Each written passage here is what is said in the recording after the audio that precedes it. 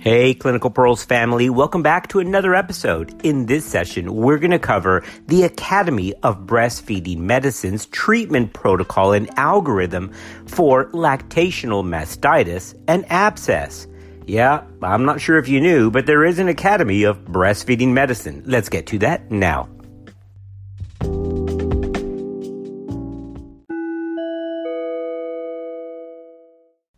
Mastitis is a common condition in lactating women. Estimates from prospective studies place the prevalence from 3% to 20%, depending on the definition and the length of postpartum follow-up. The majority of cases of lactational mastitis occur in the first 6 weeks, but mastitis can occur at any time during lactation. There have been few research trials in this area and various treatment algorithms. That's why the Academy of Breastfeeding Medicine has released their revised clinical protocol for dealing with this condition. As for diagnosis, the usual clinical definition and diagnosis of mastitis is the tender, hot, swollen area of a breast, which is usually wedge-shaped, associated with temperature of 38.5 degrees Celsius or higher. This also includes chills, flu-like aching, and systemic symptoms. However, mastitis literally means and is defined as inflammation of the breast. Now, this inflammation may or may not actually involve a bacterial infection. Redness, pain, and heat may all be present when an area of the breast is engorged or an area is blocked or plugged, but an infection is not necessarily present. So there actually appears to be a continuum from engorgement to non-infective mastitis to infective mastitis to breast abscess. Now, that's the continuum in an academic standpoint. Clinically, it becomes very hard to distinguish between just non-infective mastitis and infective mastitis unless a culture is performed, and we'll get into that in a little bit. But the idea is that you don't want to delay treatment of this condition because, for example, untreated breast abscess can lead to severe breast tissue destruction and ultimately breast deformity. The following factors may predispose a lactating woman to the development of mastitis. Now, other than the fact that these are factors that result in milk stasis, the evidence for these associations is generally inconclusive. So there tends to be a correlation of these events rather than directly causative. Nonetheless, having damaged nipples, especially if colonized with Staph aureus, is a predisposing factor to mastitis and possibly leading to breast abscess. Additionally, infrequent feeding or infrequent scheduled feedings can lead to persistent engorgement and superinfection of stagnant milk. Additionally, missed feedings, poor attachment, or weak or uncoordinated suckling can lead to inefficient removal of milk and may be a predisposing factor. Continuing on in this list is illness in the mother or the child, an oversupply of milk, rapid weaning, undue and abnormal pressure on the breast, which usually comes from a tight bra or even a seatbelt, and maternal stress and fatigue have all been identified in various studies as predisposing factors for lactational mastitis. Regarding the testing and evaluation for lactational mastitis, remember, we've already said that the diagnosis tends to be on clinical and physical exam findings. However, the World Health Organization does state that milk testing for culture and sensitivity should be performed if there's no response to antibiotics within 2 days or if recurrent episodes of mastitis seem to be taking place. Additionally, breast milk culture can be obtained by collecting a hand-expressed midstream clean catch sample into a sterile urine container. Now, a small quantity of the initially expressed milk should be discarded to avoid contamination of the sample with skin flora, and subsequent milk is expressed into the sterile container, taking care not to touch the inside of the container. Now, cleansing the nipple prior to collection may further reduce the risk of skin contamination and reduce the risk of false positive culture results. All right, once we take this quick pause for our sponsor, we're going to come back and talk about our management of this condition. As for management, effective milk removal during the treatment phase is of utmost importance. Because milk stasis is often the initiating factor in mastitis, the most important management step is frequent and effective milk removal. Mothers should be encouraged to breastfeed more frequently, starting on the affected breast. Now, if pain interferes with the letdown, feeding may begin on the unaffected breast, switching to the affected breast as soon as letdown is achieved. Now, after the feeding, expressed milk by hand or pump may augment milk drainage and hasten the resolution of the problem. Now, an alternate approach for swollen breast is fluid mobilization, which aims to promote fluid drainage towards the axillary lymph nodes. The mother reclines, and gentle hand motions start stroking the skin surface from the areola to the axilla.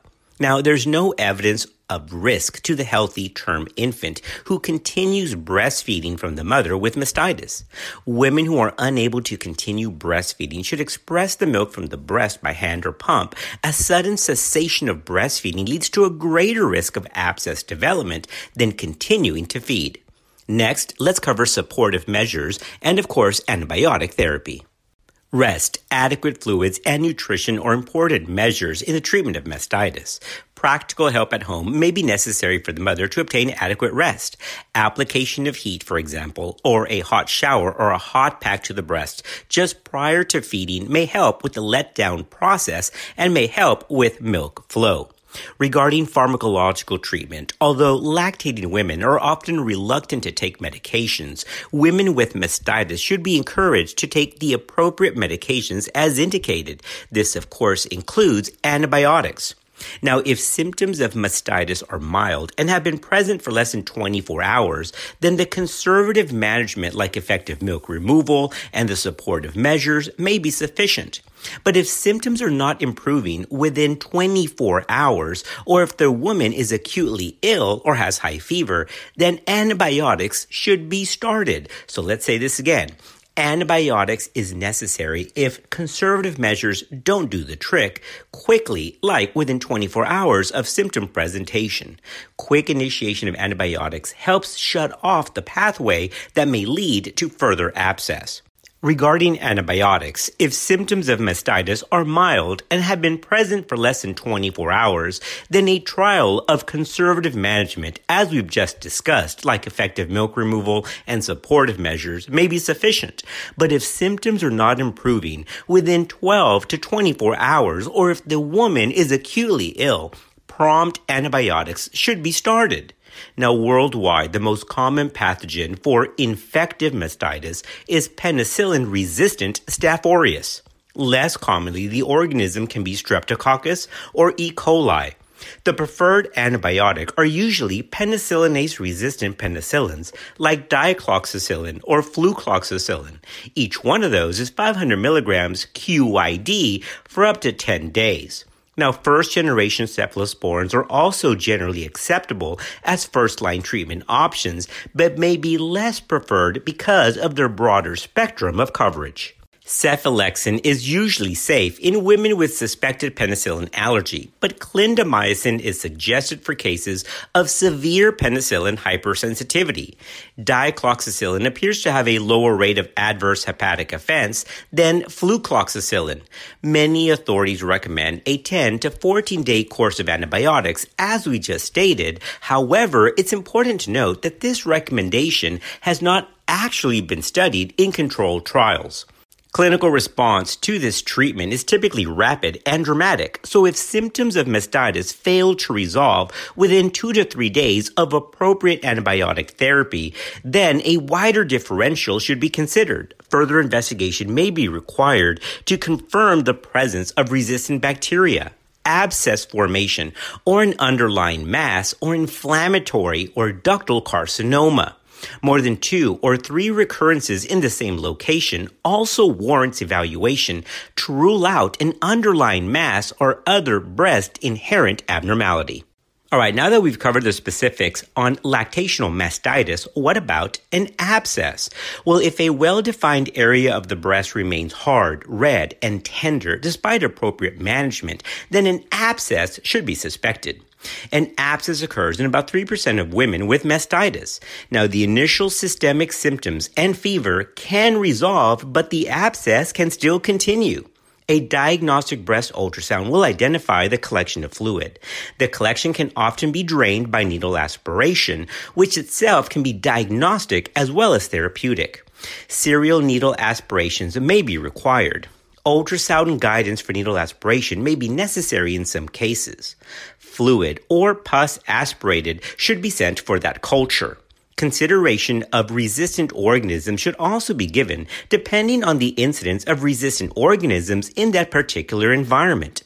Surgical drainage may be necessary if the abscess is very large, typically defined as greater than 5 centimeters, or if there are multiple abscesses. Now, after surgical drainage, breastfeeding of the affected breast should still continue, even if a drain is present, with the provision that the infant's mouth does not come into contact with the purulent drainage of the infected tissue. A course of antibiotics should follow the drainage of the abscess.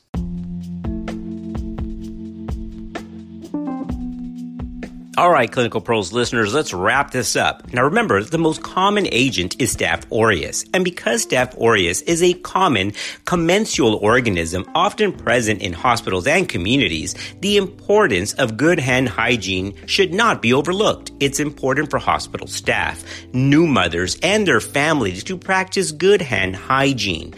Breast pump equipment may also be a source of contamination and should be washed thoroughly with soap and hot water after each use.